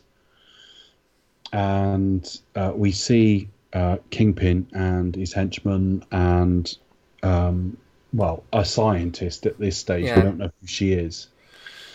Yeah, she's in a video at school as well that Miles recognises. Yeah. And... we get discussion of like the motive, how they want to be reunited with his wife, and it's to do with she walked in on him trying to kill Spider-Man, and they ran, jumped in the car to leave, and were hit by sideswiped by a truck, and that killed her. So he not only does he miss her, he feels inherent guilt that this has all happened in the first place. So they go here, and again, this is the first time. I don't know if it's because the action's animated, but I tune out a bit here. Do you guys want to talk a little bit about this scene? Yeah, Becca. I'm gonna be honest, I skipped past this scene. I mean, I do kind of feel a little bit like, I mean, I do love the animation style of this film, but I would agree with both your comments at the top of the show where it is a little bit busy. I was immediately thought of, oh god, not Kick-Ass, what's the other one? Scott Pilgrim. Obviously, I love the books of the comics, but like the animation style for that, obviously it's live action, but the way the credits done, it's very much assault on the senses. I'm going to say it's very much like a sort of audio visual, done the rounds with Mike Tyson sort of thing. I got to mention this scene as well, so I kind of like skipped past it a little bit. It's okay. It's not so I feel a bit bad. Well, that's just feel weird. It does drag at some parts, but I was just like, I'm gonna skip. So yeah, I feel a bit slap on the wrist, people. So. Well, it's not much to really say, really, because it's they plan to break in. This version of Peter Parker wants to just get home basically. So he's out to do it himself. Tells Miles to sort of stay there. Doesn't really have time to sort of like show him the ropes, which is what Miles is asking, because his Universe Spider-Man promised him. So he kind of feels like he needs a mentor to kind of like show him how to do stuff. But Miles ends up sort of like pushing himself into the facility with him. And so the following is like the scene after like the escape scene, because that's kind of where I picked up, because I thought, this is a bit much, so I've got to whiz it on a little bit, and then I picked it up again from where they escape through the woods and all the rest of it. Yeah, with Doc Ock. Yeah, that's where I picked up. I felt really bad. I thought I got to skip. Yeah, that's right. It's pretty much that with the. Takes a while to get going, this scene, doesn't it? Just like, oh. So he makes a note of her password, and then logs on the system, and then Miles is like having difficulty sort of not still sticking to things, can't let go, causes a scene. The scientist comes in, and Miles is able to sort of like invisible, so it's like, I'll just take the computer. And then it turns out that she is Doc Ock, and then there's a huge sort of I quite like this version of Doc Ock, I must say. Yeah. It's a bit different, isn't it? We probably didn't discern whether it was his daughter or villain, but I think that's pretty cool. It's a new twist. We haven't mentioned the fact that something about being in this universe makes those not from the universe glitch, and it will kill them eventually. So it does suddenly interrupt them in mid fights and things like that, and it will eventually weaken them. So there are stakes to them not solving this. It will kill them. They can't just say, well, I'll just live here then. Yeah, I'll just live here. Yeah, I mean, it's not ideal, but I'll live here. It's not that. They can't do that. Or they can't do that at this stage. I think if they're going to sort of keep returning to some kind of multiverse and have Spider-Gwen, they'll probably have to come up with some fix at one stage. But you never see Gwen, like, glitch, do you? If I'm misremembering it. I don't remember seeing her glitch. No, that's a good point, actually. So is she perhaps the only constant? She's the only sort of solid. In fact, I only remember Peter Parker glitching, but I don't know whether they explain that with age or I don't know. He's getting on a bit. I don't know. I don't know how important it is either. I don't know truly, but there you go. Yeah. So anyway, there's a sequence. They have a swing through the woods. Yeah, that's why I picked it up in the action scene. I feel bad now. They have a good old swing in the woods. Gwen Stacy shows up. She's Spider-Woman in her universe. Introduction. Spider-Gwen. Mm-hmm. You most commonly, Becky, you're wrong and you're not wrong in that. No, and she's not really called. Well, no, she's Spider-Woman. She refers to herself as Spider-Woman here, but she is most commonly referred to and known as Spider-Gwen. Oh, I didn't know that. How about that? It's not, it's a colloquialism, but it's common. Yeah, like to like her universe, she's known as Spider-Woman, but to us, Spider-Gwen. Do you know what I mean? It's to, you know, to the reader, or along those lines. Yeah. Mm-hmm. So I yeah, think there's a big escape scene. She just swings in and basically saves it, doesn't she? Yeah. Saves the day. And then we get her backstory done again with the comic book and the narration, and she came there, and that's where we get the really good look at Times Square from Dust Till Dawn and all the rest of it. She was influenced by the death of her best friend, which was Peter Parker, in her universe, and bitten by a spider. The look of Spider-Gwen with the mask on and stuff's really cool. I do like the look of Spider-Gwen. Yeah, she looks really cool.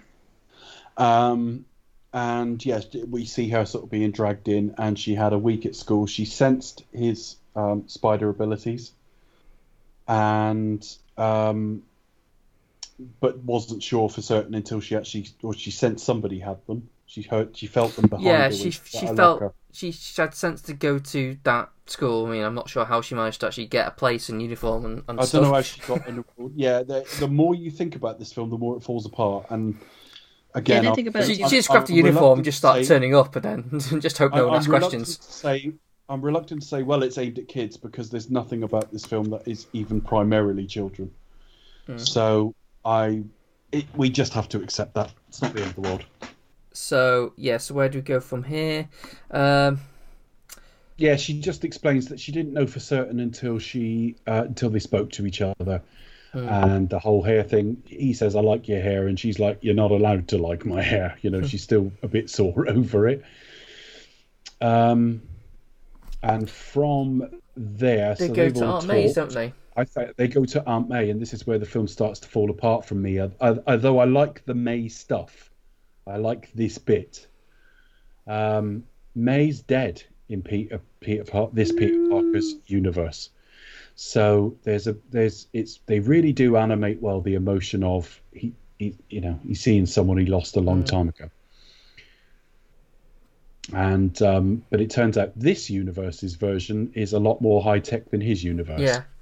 Yeah. She goes up to a shed. Yeah, like Spider-Man has a spider cave. Yeah, it's more like a cave than a shed, isn't it? It's pretty Yeah, much. more like the Batcave.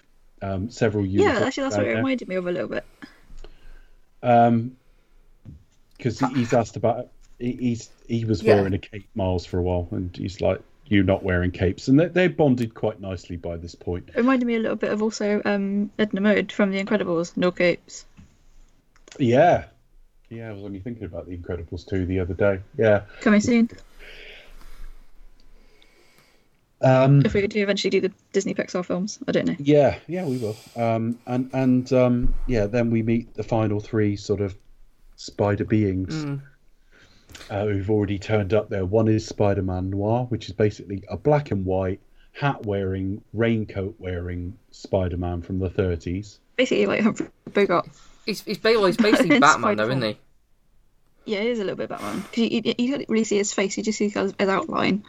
And you kind of see like literally the whites of his eyes. Yeah, although he's got the same skill set as And a mask. Spider-Man, and he's got the same background as Spider-Man. It's just that they made a noir line. He's in black and white. Voiced by Nicolas Cage. I just like the look. I don't know if it is. I don't know if I would say there's something of. It's definitely Spider-Man in that it's a variant of a Spider-Man outfit, but there's a little bit of like the shadow, a little bit of the spirit in it all. And I like this one. The other two I'm less fond of because they all read their stories at the same time. So they were bitten by a radioactive spider, but Porker, if you're listening, says pig, which makes no sense because why would he have a spider ribbing and spider abilities? You know, he would just be good at rolling around in his own shit, surely.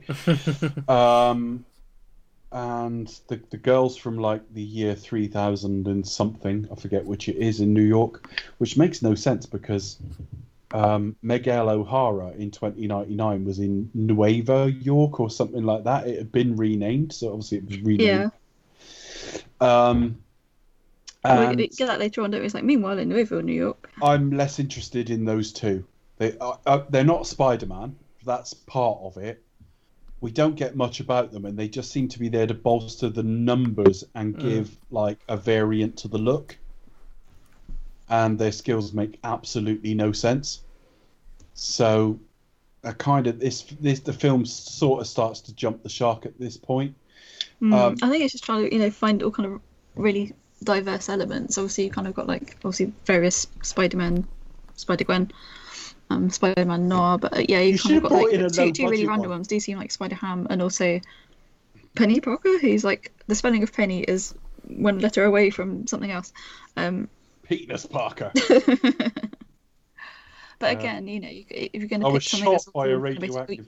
you're going to center upon Sailor Moon, aren't you? Definitely, she's very much in that kind of like Sailor Senshi sort of vein for sure. But yeah, they just seem completely disparate and not related at all to the Spider-Verse. Yeah, but it's fun. Even Gwen was sort of involved with her Peter Parker and stuff.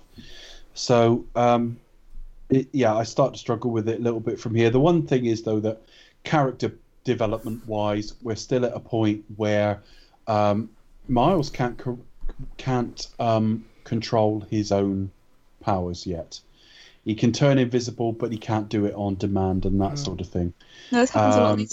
It doesn't kind of, his particular story doesn't follow the traditional Spider story as we've seen in all the other iterations so far. Like by this point, by now, he should have learned to be able to do X, Y, Z, but he hasn't had that role model, I guess, and he hasn't been able to do that. And also his animation kind of runs a little bit slowly as well. So it's not until he learns these skills, he's animated a lot faster than the other characters as well. So yeah, that's actually there is a lot of storytelling in the movement in this film. I will say that definitely. So where do we go from there? We go to they kind of like sort of like can you do this under pressure? Can you fight? Can you do, and they kind of like overwhelm Miles because he can't do things. So there's like, he's not ready. There's trying to establish that obviously he's the one who has to be the one to shut it off because he's from this universe. So because no one can. So everyone can get home, essentially. Yes. But they're sort of debating, like... Although, towards the end of the film, Peter is going to be effectively the sacrificial lamb. I'll go do it because you can't be trusted to. That sounds harsh. I don't mean it to sound... The film doesn't present it that way. It's kind of a more for his own good. They go to Aaron's home now, his uncle, and it's empty. Shock horror. But then Prowler arrives. Dun, dun, dun. And there's a big sort of fight sequence there. I wasn't a fan of this fight sequence. I thought it was really messy. I'm not really a fan of any of it. This scene is really busy. It's another one that I whizzed past. I'm not really a fan of any of it from now on. I thought it was really, really choppy. Is this where he finds out that it's actually his uncle? Yes. Uh-huh. He sees him talking to He sees him talking to the Kingpin afterwards, and he's just really shocked. He goes, oh. And he's invisible. Stop and take a breath. Yeah, they all sort of reunite back at May's house and discuss that a bit. And they said, "You weren't followed, were you?" And he's convinced he wasn't. And then obviously Prowler turns up with Doc Ock, that massive goblin thing. Scorpion. Billy Idol monster and Tombstone. Yeah, he's a bit Billy Idol. Tombstone is the name of the character. He's in the comic. He does look like a Tombstone. I don't know Tombstone. I don't know Tombstone at all. Hulking albino man with file teeth. Tombstone is a notorious crime boss in New York. He's a primary enemy of Spider-Man, Daredevil, and father of Janice Lincoln, whoever that is. So much in comics, isn't there? Well, there's been a lot of them over a lot of years and a lot of different versions. Yeah. So big fight there. Mm-hmm. And where does that lead? That leads to So there's Miles tries to get the USB out there, chased by Prowler, who doesn't yet know it's Miles. Pearl catches Miles, and Miles shows that it's him, which makes him stop. And then Kingpin just shoots or tries to kill both of them. Yeah. So he gets him out of there and watches his uncle die in an alley.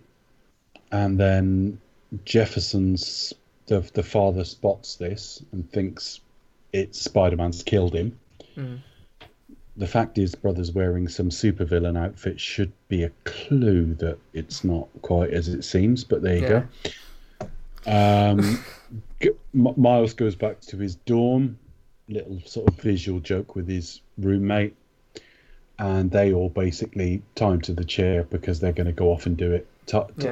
Miles can't do this because he just cannot control. He said, if you can turn invisible right now, great. He then has his father turns up, but is just outside and sort of talks to him. And something about this kind of makes him sort of break away from the chair. And he goes back to Maze to get a Spider-Man suit, which he sort of customizes as something like the Miles Morales you'll know if you see Wikipedia. The sort of it's a bit more accessorized in that he's got like a hood at this stage and different shoes and certainly the logo's different. It's kind of like it works as a graffiti. Yeah. No, you can see where it comes from, and it's consistent with sort of when he was bitten and things like that.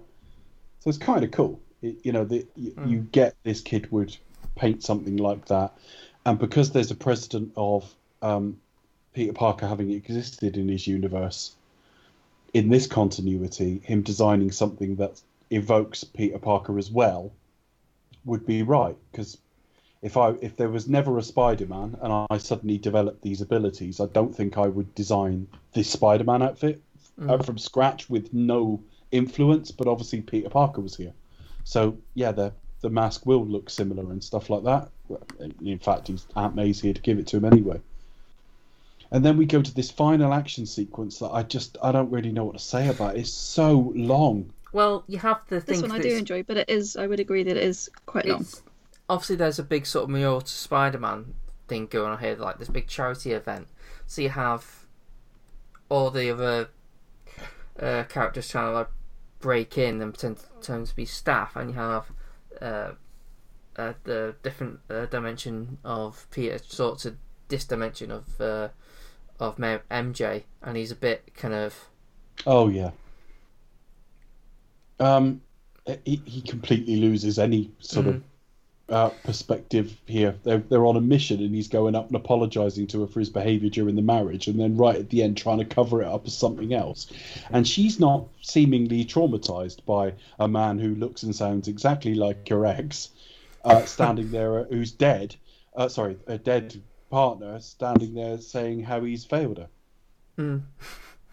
It's all a bit strange. She's like, I just want bread. Yeah. I would just like some bread at this table, please.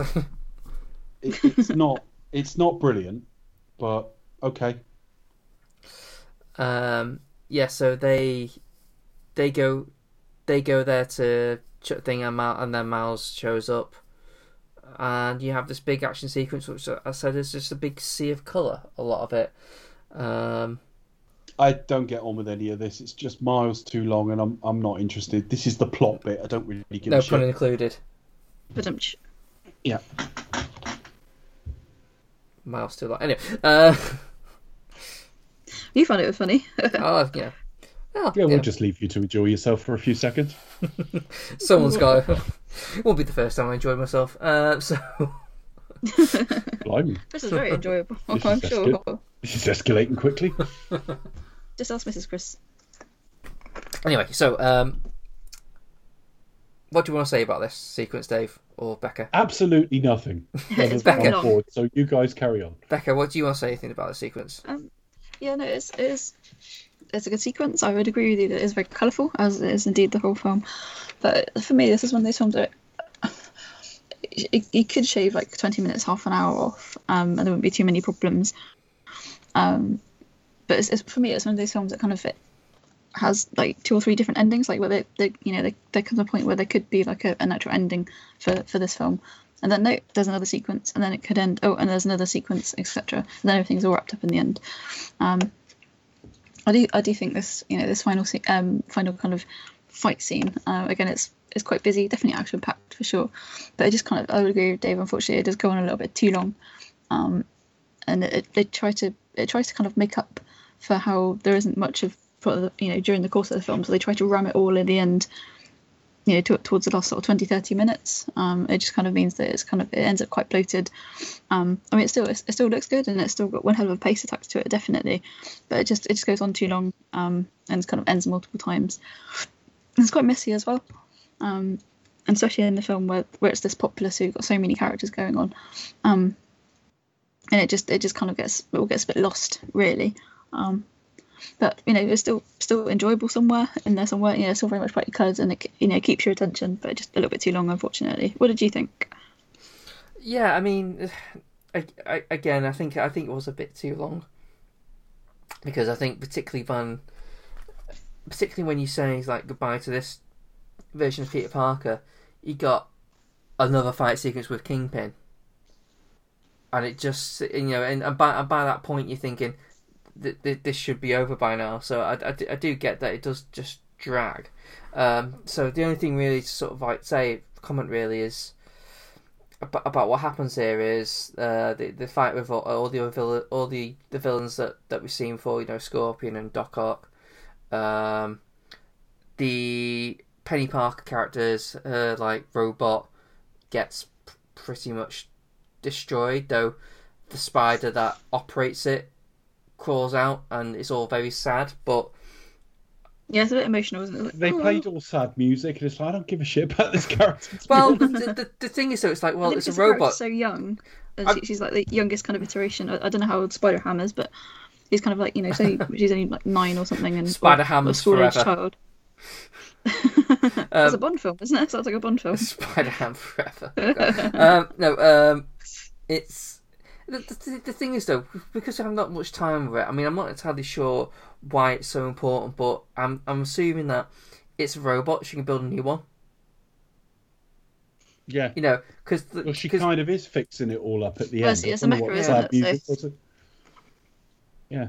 So it doesn't really work. It's like yeah, don't look at it too much.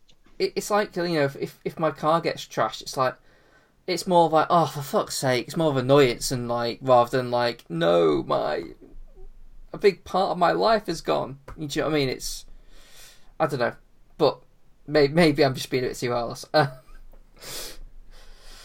the only thing other than that is, so they both go back. The Peter Parker is kind of a bit hesitant to go back, because he's constantly sort of like, no, I'll deal with Kingpin, you make sure that gets shut off, but he makes him go back, and really what's driving force of it is that he just doesn't want to fuck up again, so he's kind of scared of his own abilities, which is why you got to let go, and his previous advice to Miles was to just let go and trust your instincts,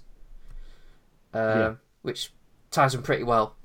And then this is kind of where the sequence really should just be over, but no, there's a big whole fight sequence after that, and then there's Kingpin sort of sees like an echo of another dimension of his wife and son just as he's about to try and kill Miles. Yeah. And it's just like, oh no, again. Yeah, after all that, in they come, and like, they don't love you, and they run away again because you're a twat. Because you're trying to kill people. Yeah. You brought this on yourself. Yeah. And then, yeah, that's pretty much it. The Collider gets destroyed. Everyone goes back home. They save the day. They go back to their respective verses. Kingpin gets arrested. Yeah. Everyone, Peter Parker makes up with MJ. And And that's pretty much it, really. Gwen finds a way to contact Miles across dimensions because there's a romance there. Yeah. The sex might be a bit disappointing a few years down the line, to be fair. Yeah. How can you do it across various universes? You get your knob to phase. That's such a really long way. Yeah. Yeah, okay, fair enough. It's kind of, it wraps up very nicely with them sort of all going back and doing their thing and still sort of thinking of each other, and that's it really, isn't it? Yeah. He's sort of introduced as the new Spider-Man to the city, more or less. Has a hug with his dad as Spider-Man. That's quite a funny scene, actually. And then, when he puts on a deeper voice with a stronger New York accent. Spider-Man, I love you. Working with you. It's kind of funny. And that's it. Yeah, credits and several minutes of like funny artwork, like lots of different Spider-Men sort of conga dancing, and there's one bit where I quite like the credit scene. There's one bit where they're cooking Spider-Man on Spider-Ham on a spit roast, and then it cuts to all Spider-Hams cooking a Peter Parker on a spit roast. Peter Parker on a spit roast. roast. Not spit roasting Peter Parker. That would that's different. That's another Spider-Verse altogether. I'd watch it. And then we get the sort of dedication to Steve and Steve Stanley. And then we get the Miguel O'Hara bit. Yeah, which is basically like a joke on the meme, isn't it? Really, a joke on the meme with the Spider-Man. I think that's probably like the Spider-Ham bit is quite funny, and then also the Miguel O'Hara bit at the end I think was also really good. It's like, who's pointing? You pointing. It's rude to point. It's funny. I didn't recognise the voice before, but like now I know it's Oscar Isaac. It's fucking Oscar Isaac. It's obvious. Well, it is. You can tell it's him. Yeah. That's it then, isn't it? Really, we're done with Into the Spider-Verse. I dare say that like some people who listen to this will be. I mean, we're not a jukebox. We don't give like reviews on demand per se. So, but I know this will be one that disappoints a few people because this film's really loved, and a few people have sort of mentioned to me in the last couple of days that they're really looking forward to it because they love this film so much. So apologies. Oh, I feel bad. Not apologies for my opinion. I feel bad. What are we going to do? At the same time, I mean, I do still have a little love for this film, even though this is my first time seeing it. So like, the more I see it, obviously, the more you're going to pick up a notice for it. What are you supposed to do? Fake an opinion? A couple of bits that I did sort of skip through, but I'll go back and watch them again. But generally, like the whole look of this film, and the fact that it is richly diverse. It's something that we've perhaps not seen in the Spider-Verse for a while. No. And that's the whole story. That's the whole reasoning for them, creating Miles Morales, and the fact that the Spider-Man, I don't know what you call it, mantle can be passed on from generation to generation, from person to person. We can't fake an opinion. It's like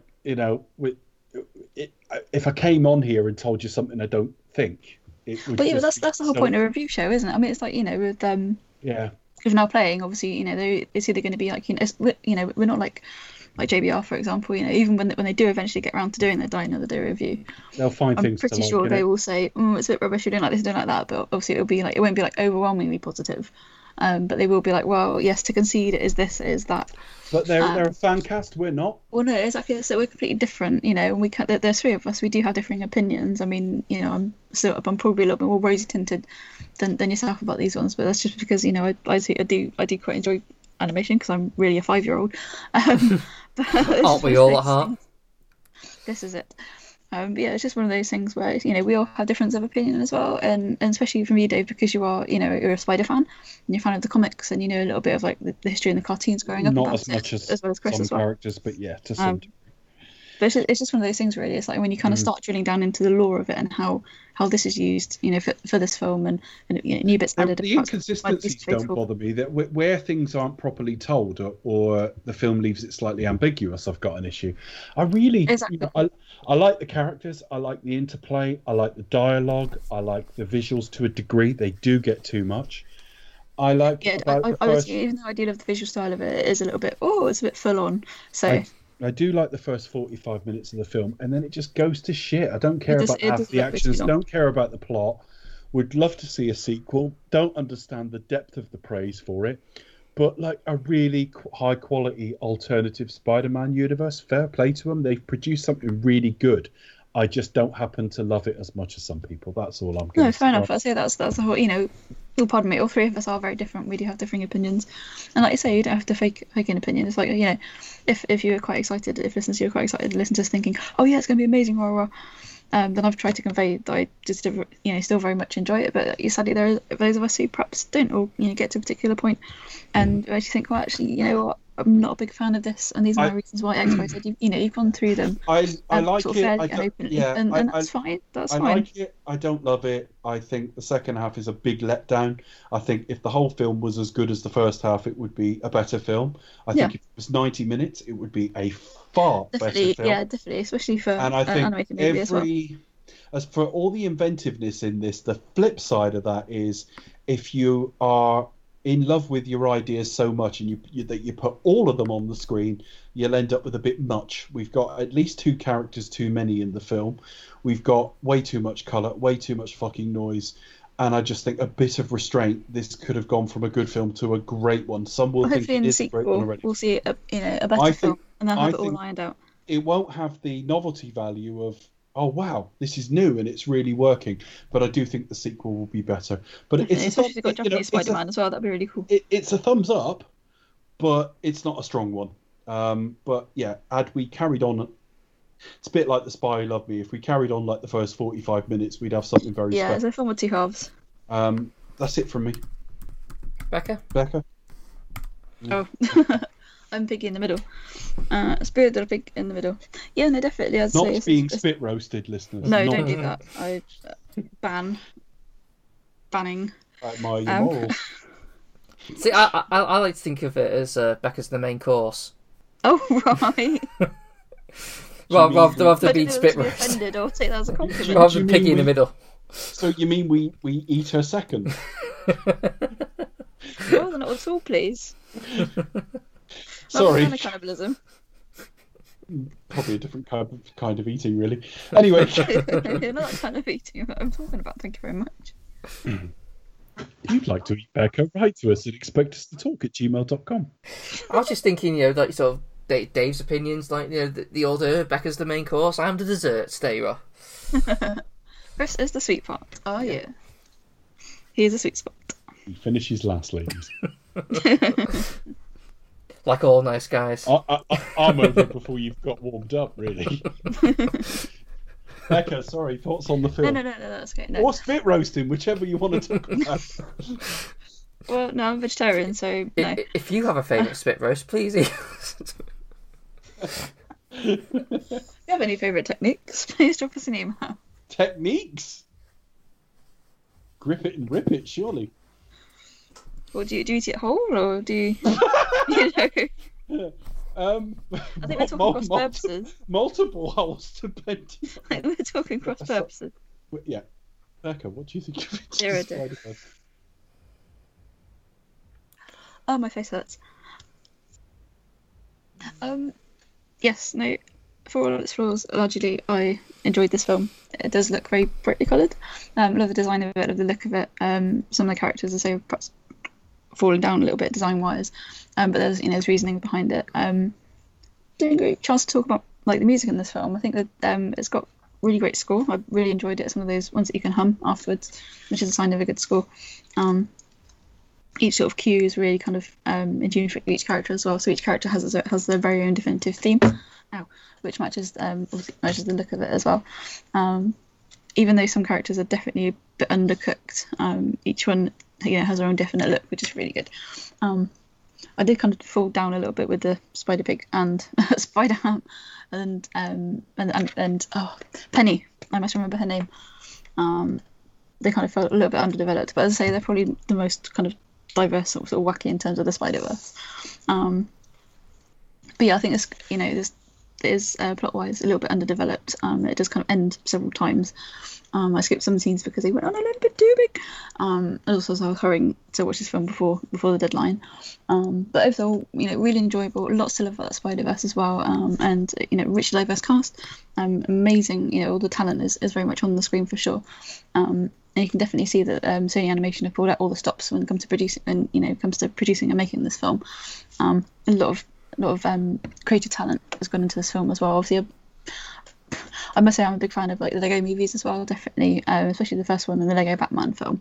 I mean, again, as we said at the top of the show, not perfect films by any stretch of the imagination, and certainly big adverts for Lego. But hey, there it is. It's a worldwide brand loved by kids and adults around the world. So what's wrong with that at the end of the day? And I still very enjoyed this film, considering it is really, really flawed.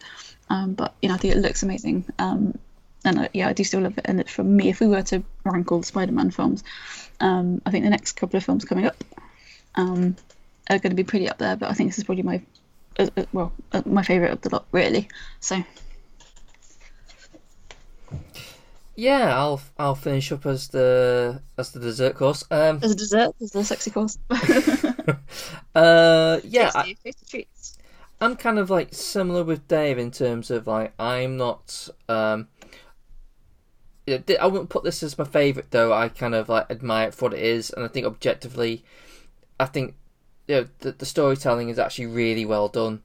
In terms of like with the character, particularly in terms of Miles and the other dimensions, Peter Parker. It's all really well done. It's really creative. The animation, sometimes a bit too much so, which I think is one of its letdowns. Though, and I will agree that it's probably too long. But with that, there is a lot of charm. I think it has a lot of heart in it, and there's much. It's actually a really nice sort of different film, which we probably could see a lot more of these kind of things, in terms of like I wish studios would take more of a chance and do these little random little stories, which work really, really well, not just like always bogged down with like getting the same old shit all the time. But anyway, that's my final thoughts. I think we all want more of them.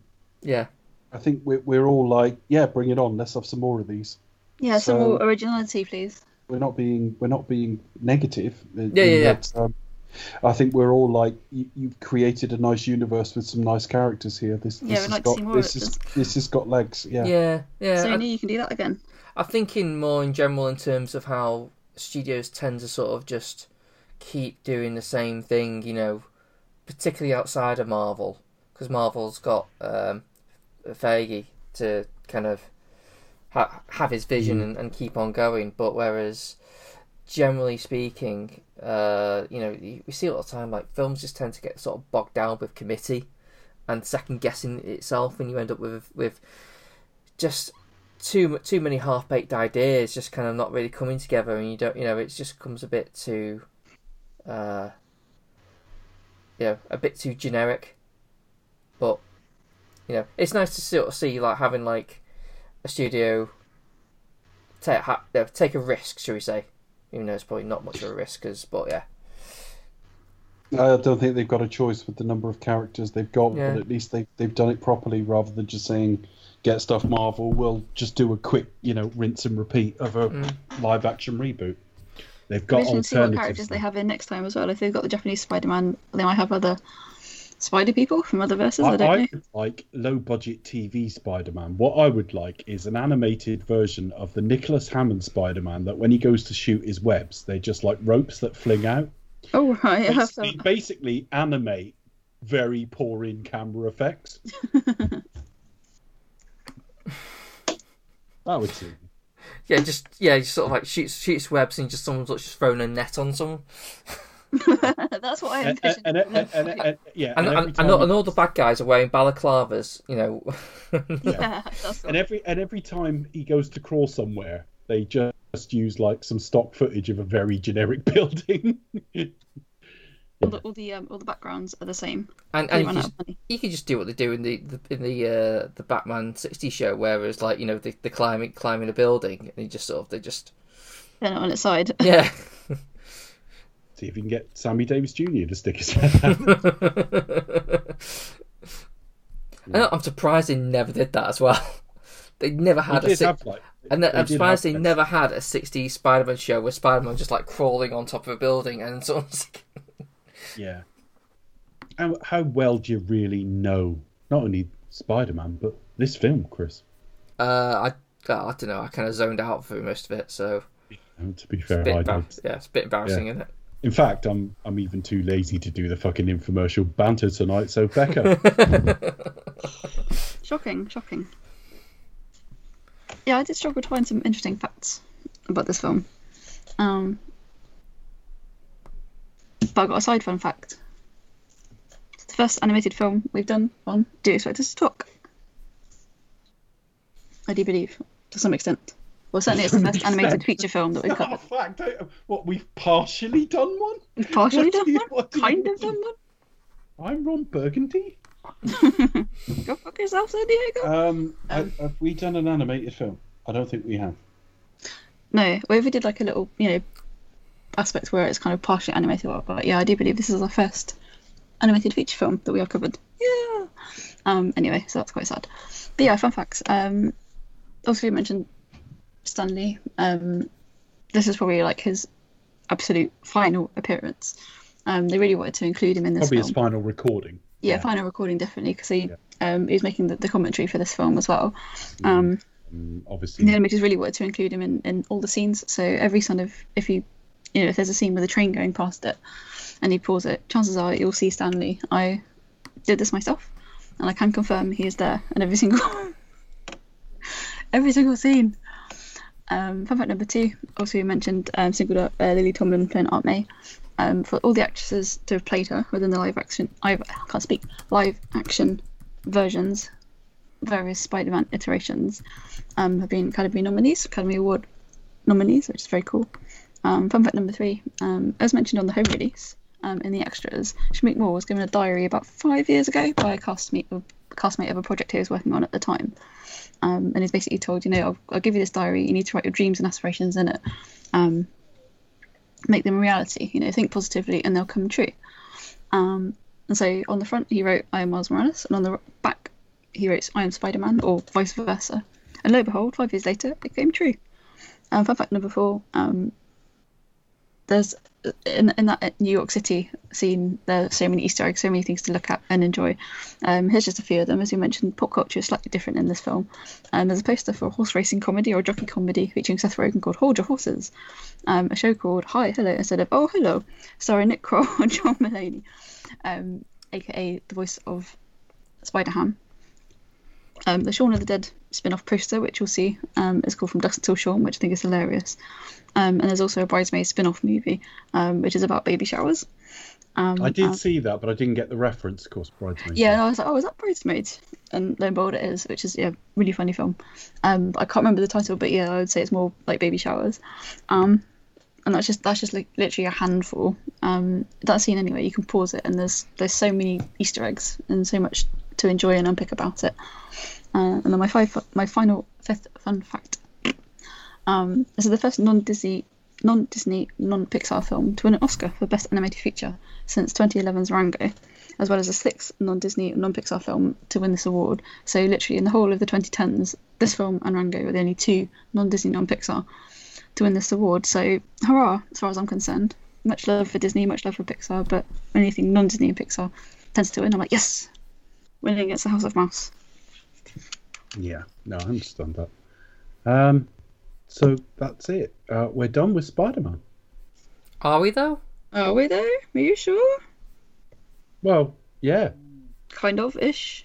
Yeah. But isn't there one more Right, Spider film let's go. we've not covered? Because we got the actual Marvel Spider-Man film. Yeah, but that's part of our Marvel series. So we could technically, to do this correctly, we should close down this series, reopen Marvel, and do a Spider-Man film. And it will be totally different because it's not our Spider-Man series. Yeah, but It could be an offshoot, it could be a web shoot. Yeah, but Spider-Man though, innit? Is it? Is it? Really? What do Marvel know about Spider-Man? I don't know. I mean, Marvel. When's the next time we're going to get through? Well, when's the next Marvel film going to be released? I mean, let's face it, we don't know at this We're going to point. get to the cinema again. Oh my god. When they let out Black Widow. Yeah. Yeah, when it's released on Disney Plus for 30 quid. Yeah. Great, and we'll have to spend quite a lot of fucking money apparently to cover it. But there you go. No, we'll do the And honour. I saw on social media today, somebody went to go and see Spectre at the cinema in Canada. It cost them all of like $3, Canadian dollars. Oh my god! I saw that because Neil said what. Well, I think it's like $3.99 or something. No, it was $2.99 in Canadian dollars. So I looked it up, and it's today's money. That's £1.69. In new money. In today's money, I didn't mean new money. I mean today's exchange rate. In today's exchange rate. I don't mean discounting tanners and shit. What's that in real money? So we're going to That's like officially. cheapest cinema ticket ever. Oh my god. Sorry, I just wanted to show some empathy there. Right. Oh, mind you, I was looking at obviously Tenet is coming to cinemas, and I think two local audience near where I am, one in Andover, one in Salisbury. Salisbury hasn't reopened yet. Andover is reopening soon, next week I think. Soon? No, I couldn't remember if it's this week or next week. But I do think it's next week. Well, our view opens on the 21st, so coming soon. It'll be similar. Cineworld's already open. And I think they're charging something like, because Andover's I say new, it's not brand new, but it's relatively new, it's in the last decade. And it's like £5 something, which is super, super cheap. And I'm like, fucking bloody hell, you know. I'll pay $3.99. If that doesn't tempt you in. I pay $3.99 a ticket anyway. Well, that's it. But I just think it is quite expensive to go to the cinema, especially for like Tenet or what is meant to be a big blockbuster film. Because I mean, I think at this cinema prices tend to be a little bit lower anyway because it is a newer cinema. Whereas like Salisbury, for example, it's a listed building, so I think it's something like grade 1 at the front and grade 2 at the back, or the other way round. But it's grade 1 and grade 2 listed. And plus, obviously, some cinema chains, they load on a premium as well if you're going to see like a blockbuster movie, sort of like Bond or Star Wars or of that ilk. And they don't seem to kind of do that at the moment. They just you're just paying like a flat rate, for example. It's going to be slightly higher, but I think there's an awful lot of. There's one or two new films, but there's an awful lot of like The Dark Knight's being shown. A couple of the Harry Potter films. A lot of movies being released. Like Inception was recently re-released. Lots of classic movies being shown, which is really amazing. Like Star Wars movies, classic Star Wars movies being re-released. Yeah, I probably won't go just yet, but that's by the by. But I kind of thought, wow, that's really cheap. $3 or £5. I have this feeling I'll crack. I at the moment I'm not desperate to go back, but I know me, I'll crack after a couple of weeks. But we'll see. We'll play it by ear. If Bond comes out in November, I might. We'll see what happens. But I'm sort of gathering data and getting opinions from other people at the moment. I still think they'd be crazy too, but we'll see. Well, I mean, if everyone we know is going and no one catches it after a few, then eventually it'll be more like. That's an acceptable level of risk. Well, this is kind of because I know a few people who have been so far, and they said that it's been kind of like them and a handful of other people, and social distancing has been adhered to. People who want face coverings, for example, safety measures have been in place. I'm a little bit like, I'd wait and see, get some information. Well, yeah, but if we all decide it's safe and all go back, then suddenly social distancing does become harder and stuff. So it does. This is it. Anyway. But anyway, the bottom line is, I thought $3.99 was cheap. That's the problem with it, though. You can never last forever. You can only maintain it for X amount of time, and at what point do you say, "Oh, this is okay now"? It's like the more people go out and don't catch it, it grows complacency, which grows the sort of behaviours that's more likely to spread it. So it is a tough one, but anyway.